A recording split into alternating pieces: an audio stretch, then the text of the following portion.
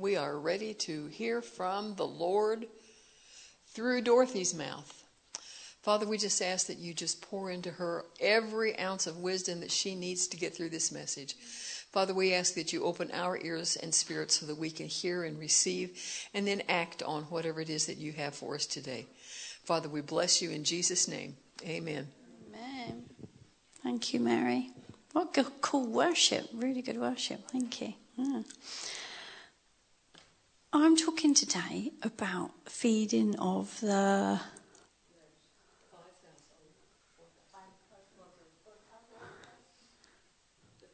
Very good. Feeding of the 4,000. I was waiting to see because most people say feeding of 5,000. I'm talking about feeding of 4,000 today. It's another miracle in the Bible, feeding of the 4,000. Hundreds of miracles in the Bible. But this one is in... It's only because God like you read something again and again and again, and all of a sudden God highlights different things. That's what he's done for me out of feeding the 4,000. And it is recorded both in Mark chapter 8 and Matthew chapter 15, 32 to 39. And I actually love when you can read it in different parts of the Bible because you get different people. Because the people recording it were just human people just like us. You get different aspects from it. Each different area is highlighted by different people. You know, God highlights a different memory from something maybe. If you go to the same event and you ask somebody about it, there'll be 2 or 3 different accounts. And it's just what that person has seen and what that person remembers. Mark only talks about one healing when he does it, about the deaf and the hard of speech person. Matthew talks about lots of healings. There's just different aspects, and I just like to pick up on different bits and pieces. But I wanted to look a little bit about what happened before the feeding of 4,000. So I need to read this bit. Jesus was in the district, excuse if I'm not saying things correctly. He was in the district of Tyre and Sidon. And then when a woman's faith had been brought, he was in the district of Tyre and Sidon, and the woman's faith had brought healing to her daughter. I'm tangled. Let's get sorted out. But you can read that story in Matthew 15, 21 to 28 for yourself. So he's already been healing people before this. He's healing all the time. And then he departed there and he went along the Sea of Galilee and he went to the region of Decapolis. Now, he had been there before. I was quite surprised when I realised this. It's like, wow, yeah, he's actually been there before. Because we read in Mark chapter 5, and this is where there was a demon-possessed man running around the tombs, gnashing at himself and that. This was in the same district. And I'm going to read from Mark chapter 5 just to get some background. And from chapter 5, verses 6 to 20. When he saw Jesus from a distance, that's the demon-possessed man, he ran and fell on his knees in front of him. He shouted at the top of his voice, "What do you want from me, Jesus, Son of the Most High God? In God's name, don't torture me." For Jesus has said to him, "Come out of this man, you impure spirit." And then Jesus asked him, "What is your name?" "My name is Legion," he replied, "for we are many." And he begged Jesus again and again not to send them out of that area. Now a large herd of pigs was feeding on the hill near side. The demon begged Jesus, "Send us among the pigs, allow us to go into them." And he gave them permission, and the impure spirits came out and went into the pigs. The herd was about 2,000 in number, and they rushed down the steep bank into the lake and were drowned. Those tending the pigs ran off and reported this to the town and countryside, and the people went out to see what happened. When they came to Jesus, they saw the man that had been possessed by the legion of demons sitting there, dressed in his right mind, and they were afraid. Those who had seen it told the people what had happened and the demon-possessed man, and they told about the pigs. Then the people began to plead with Jesus to leave the region. As Jesus was getting into the boat, the man who had been demon-possessed begged to go with him.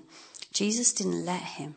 He said, "No, go home to your own people and tell them how much the Lord has done for you and how he has mercy on you." So the man went away and began to tell in Decapolis how much Jesus had done for him. And all the people were amazed. Now, when I've read this story in the past, I haven't understood. Why won't Jesus let him go with him? You know, he's done amazing things with him. Why won't he let him journey on with him? But it's so that the man stays and he tells people, this is what Jesus has done. And then you see later where we're going now for the feeding of 4,000, Jesus has come back into the area. Whereas the people before, they sent him away. It was too much. It's like, why are you healing this demon-possessed man? I don't understand. It's too much. Go away. They sent him away. But now, when he's returning the second time, it's different. They've actually, they've come running. They've seen him coming. Jesus has come all the way from where he came through across the Sea of Galilee. He's come to the mountainside to go up, to sit on the mountain, Matthew tells us, to just sit there. And great multitudes follow him. These people were not Jews, so they didn't follow the God that we know.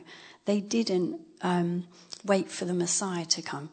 They served other gods, yet they were excited when Jesus came. They most probably remembered what he did before, and they most probably have heard about what he'd been doing since he left them the first time. They were excited he was coming, and they followed him up the mountain. Matthew 15, 29 to 31 says, Jesus left there and went along the Sea of Galilee. Then he went up the mountainside and sat down. He just wanted to go and have a sit down. Bless him. Bless Jesus. He just wanted to go and have a sit down. But great crowds came to him. They brought the lame, the blind, the crippled, the mute, and many others, and they laid him at his feet, and he healed them. The people were amazed when they saw the mute speaking, the crippled made well, the lame walking, and the blind seeing, and they praised the God of Israel. What a difference from his first visit, where they'd sent him away. Now they were bringing their friends. They were bringing their neighbours that needed healing. They needed Jesus. And they were seeing miracles and they were praising the God of Israel. This is why we have to not give up on our friends and not give up on our neighbours, not give up on our family. When we start to talk about Jesus, when we start to share our faith, even if they see a healing happen in front of them, it might be too much for them. They might say, no, I don't want to hear this. I don't want to know anymore. But we mustn't give up. Like Jesus didn't give up. He went back to the same district.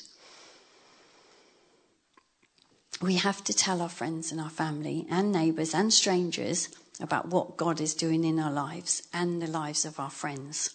We have to speak the truth and share our love for God with people that don't know him yet. At first, they might not want to know and they might dismiss us like the people of Decapolis had done. But if we continue to share, and I don't mean Bible bashing, I mean sharing in love what God is doing for us, what is happening in our own personal life. If we continue to share it, then we're going to ignite something in that person. Like years ago, people would have shared with us. If we haven't been brought up in the church, if we haven't known for a long time, somebody somewhere shared Jesus with you and with me. That gets us to our position now that we can have a relationship with him. We have that responsibility to share Jesus with other people. Jesus himself says in Matthew 28, 19 to 20, therefore go, make disciples of all nations, baptizing them in the name of the Father, the Son, and the Holy Spirit, teaching them to obey everything I have commanded you. Surely I will be with you always and to the very end of the age. This was his last instruction before he ascended to heaven. I'm saying this to remind myself too. It's really easy to share and talk about Jesus with people that already know Jesus. It's super easy to share Jesus on a Sunday morning when you're at church. It's the easiest place to share him. Everybody knows him, unless we're getting people coming along, which we will get people coming along that don't know him. And then it's still super easy because it's a place to talk about Jesus. You're at church. It's fine. But it's not as easy sometimes when you're outside to talk and to share him. Sometimes it is, sometimes it isn't. So how about asking God this week to show us somebody that we can share Jesus with? Asking for wisdom as to what to say. And then just go for it. Don't mess about. Just go do it. Easy said and done. The more we share, the easier it gets. The more likely we are to lead somebody into a transforming relationship with the one true living God. We don't know unless we actually go and try and share. So, back to feeding the 4,000. Jesus was originally going up to a mountain, as I said, to sit down. Maybe he wanted a time of rest. Maybe he just wanted time to speak to his Father. Maybe he just wanted time to stop and look at the view, take in all that amazing views. But my point is, whatever he was doing, the multitudes came and he didn't say go away. He said, hi, do you need healing? Or whatever words he said. He prayed with them, he healed them. And their hearts were willing and ready to receive because they knew there was going to be a healing. Why would they have bothered to walk up all that mountain if they didn't come in expectation? They would have expected to be healed. They would have brought their friends expecting them to be healed.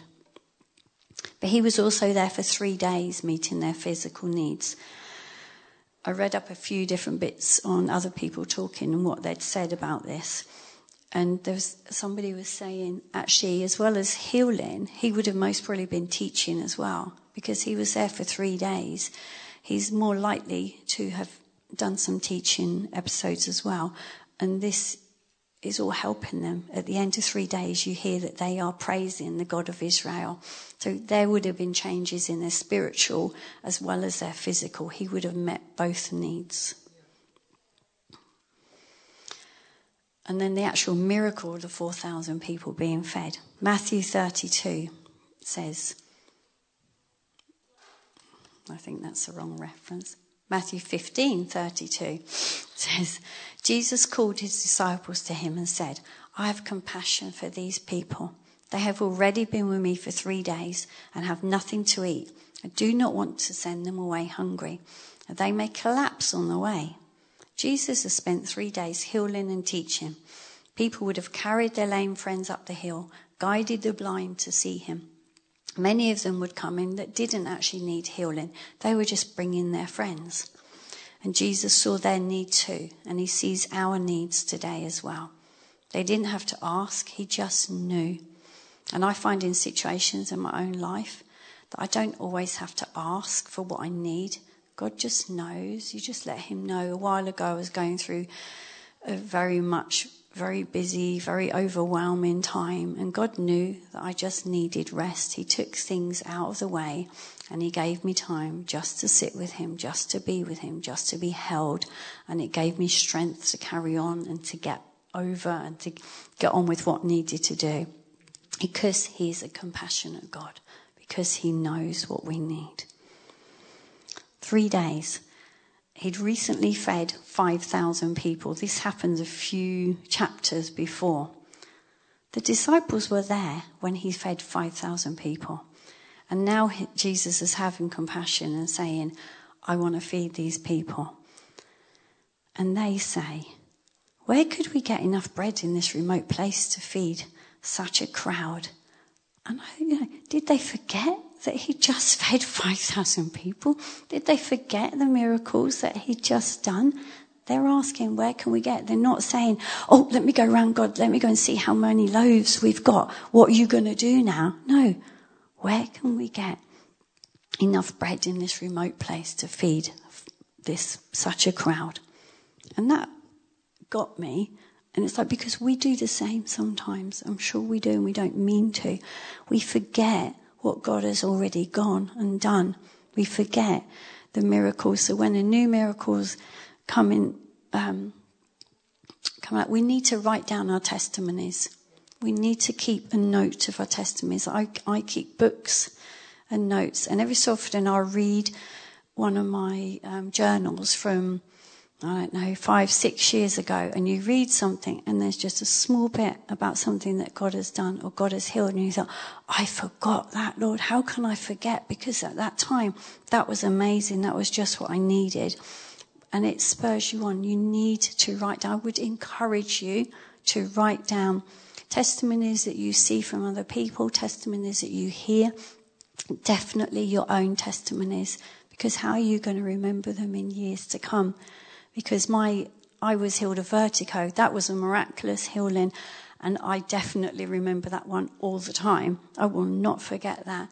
But I know that my hips have been healed, my knees have been healed, because I've walked up and down, and I didn't realise they've been healed because until I was on holiday and I was running up and down steps, and I thought, oh, I got up here quick. Yes, because God healed my knees and God healed my hips. This was prayed for before I went on holiday.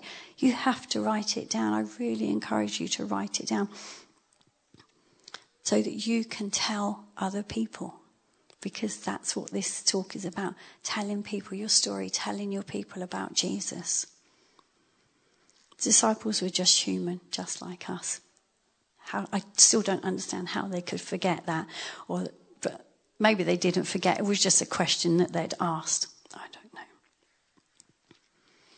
So if you remember, if you're writing it down, if you're constantly remembering what God has done to you, for you, if somebody then comes along, like with me with my vertigo, somebody came along a few weeks later and said, I feel really dizzy.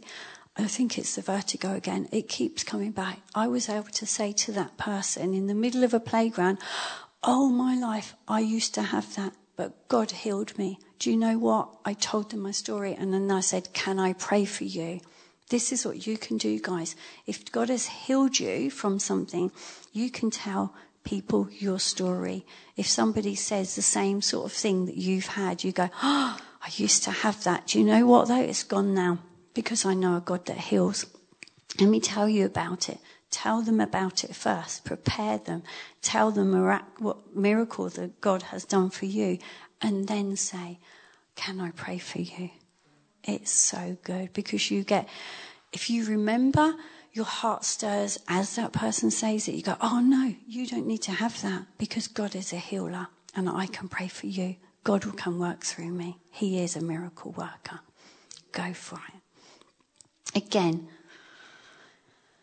share Jesus, share who he is, share what he's done in your lives with people. Then go one step further and offer the prayer. We're told in Psalm 78, 2-6, I will open my mouth in parable. I will utter dark sayings from the old, things that we have heard and known, that our fathers have told us. We will not hide them from their children, but tell them to the coming generation, the glorious deeds of the Lord and his might, and the wonders that he has done. Jesus told us before he went to heaven, go tell the nations. This psalm is telling us, tell your children. Tell those people close to you. Don't forget to do that. Tell your family. Go home from church. Say, hey, this is what I learned. So much we can go home, and if our family are not church members, we don't always say, we had a good service today. God did this. God did that. Bring the conversation. The more you bring the conversation up, the more easier it is to talk openly about Jesus. I'm talking to myself as well.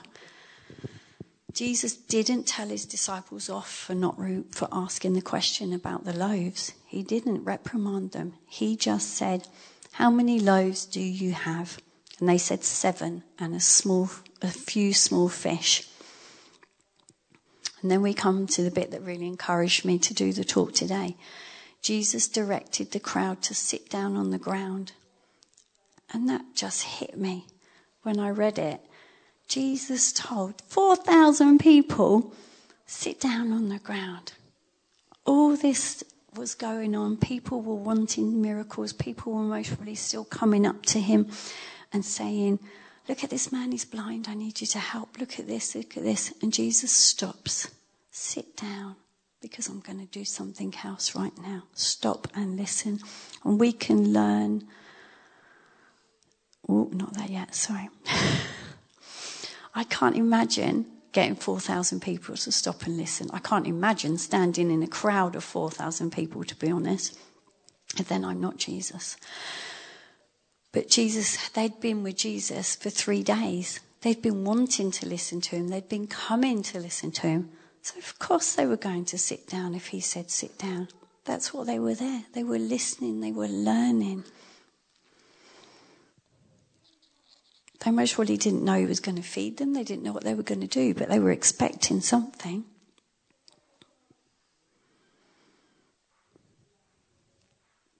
And then Jesus took the 7 loaves and the fish, and having gave thanks, he broke them, gave them to the disciples, and the disciples gave them to the crowd. He gave thanks for what he had. Didn't moan about how small it was, like we do sometimes. Oh, what are we going to do with this, Lord? Is it going to be enough? No, he gave thanks because he knew that what his Father in heaven was capable of. We can learn from this. Whatever we have, however small we think it is enough to satisfy a need. It might be enough to satisfy our need. It might be enough to satisfy somebody else's need. What we have is enough. If we thank God and we're willing to let him use it for his glory, then we will see miracles and we will see more people saved. But let's look again at that sitting down.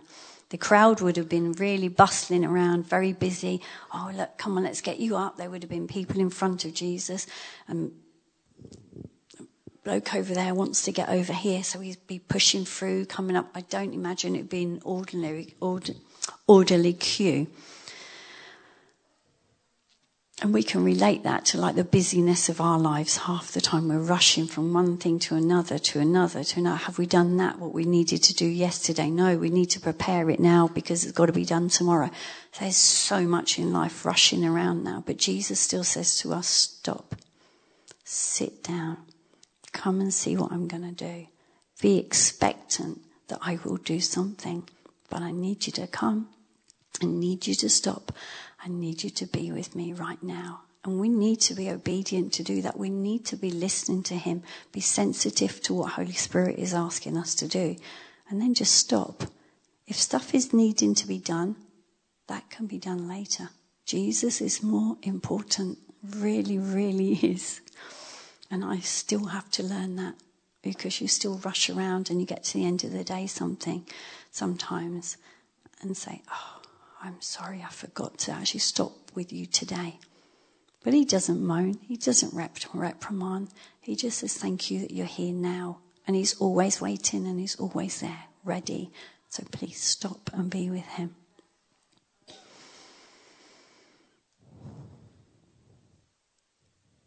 Psalm 46 says, be still, know that I am God. I will be exalted among the nations. I will be exalted in the earth.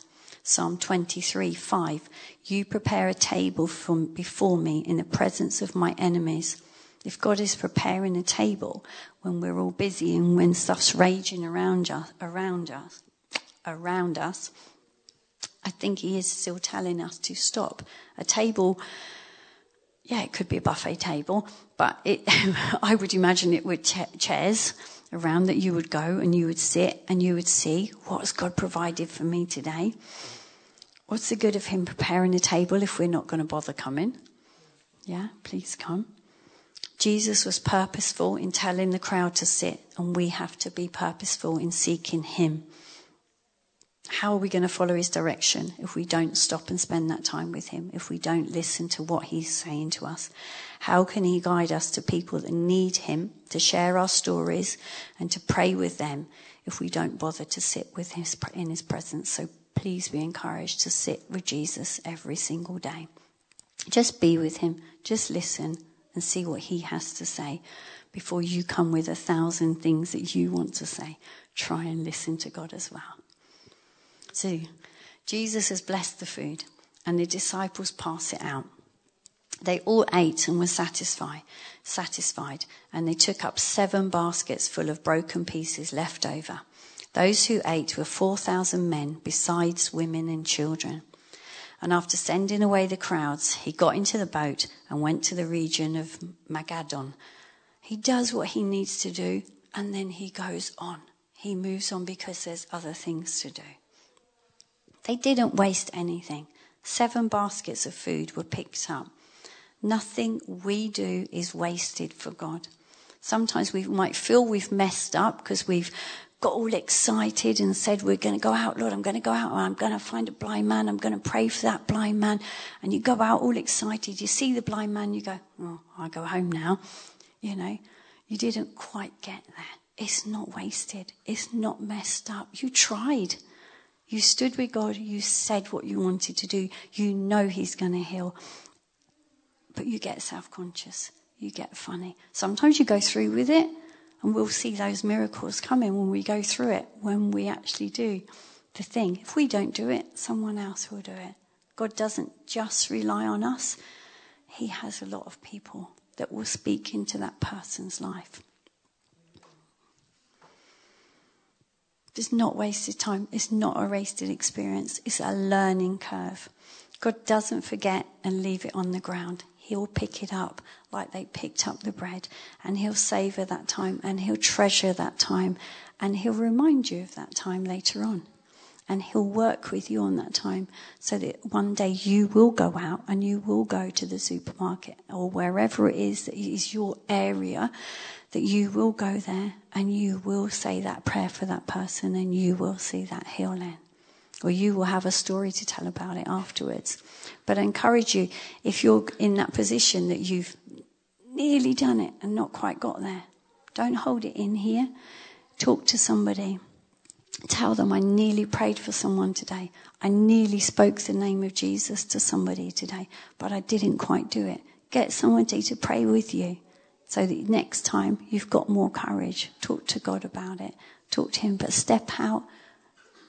Do something. Step out. Speak the name of Jesus. 7 baskets left over would have been eaten by somebody, even if just the birds. I'm sure they wouldn't have just been picked up and put in the rubbish bin. So let's not let the experience of trying and not quite making it put you off of trying again. Keep trying. Keep going. Because you all know Jesus, but maybe the person next to you doesn't. They have a right to know Jesus too. Okay. I think I've touched on a few different areas today. Hopefully it's encouraged us all to go out and share the love of Jesus with somebody.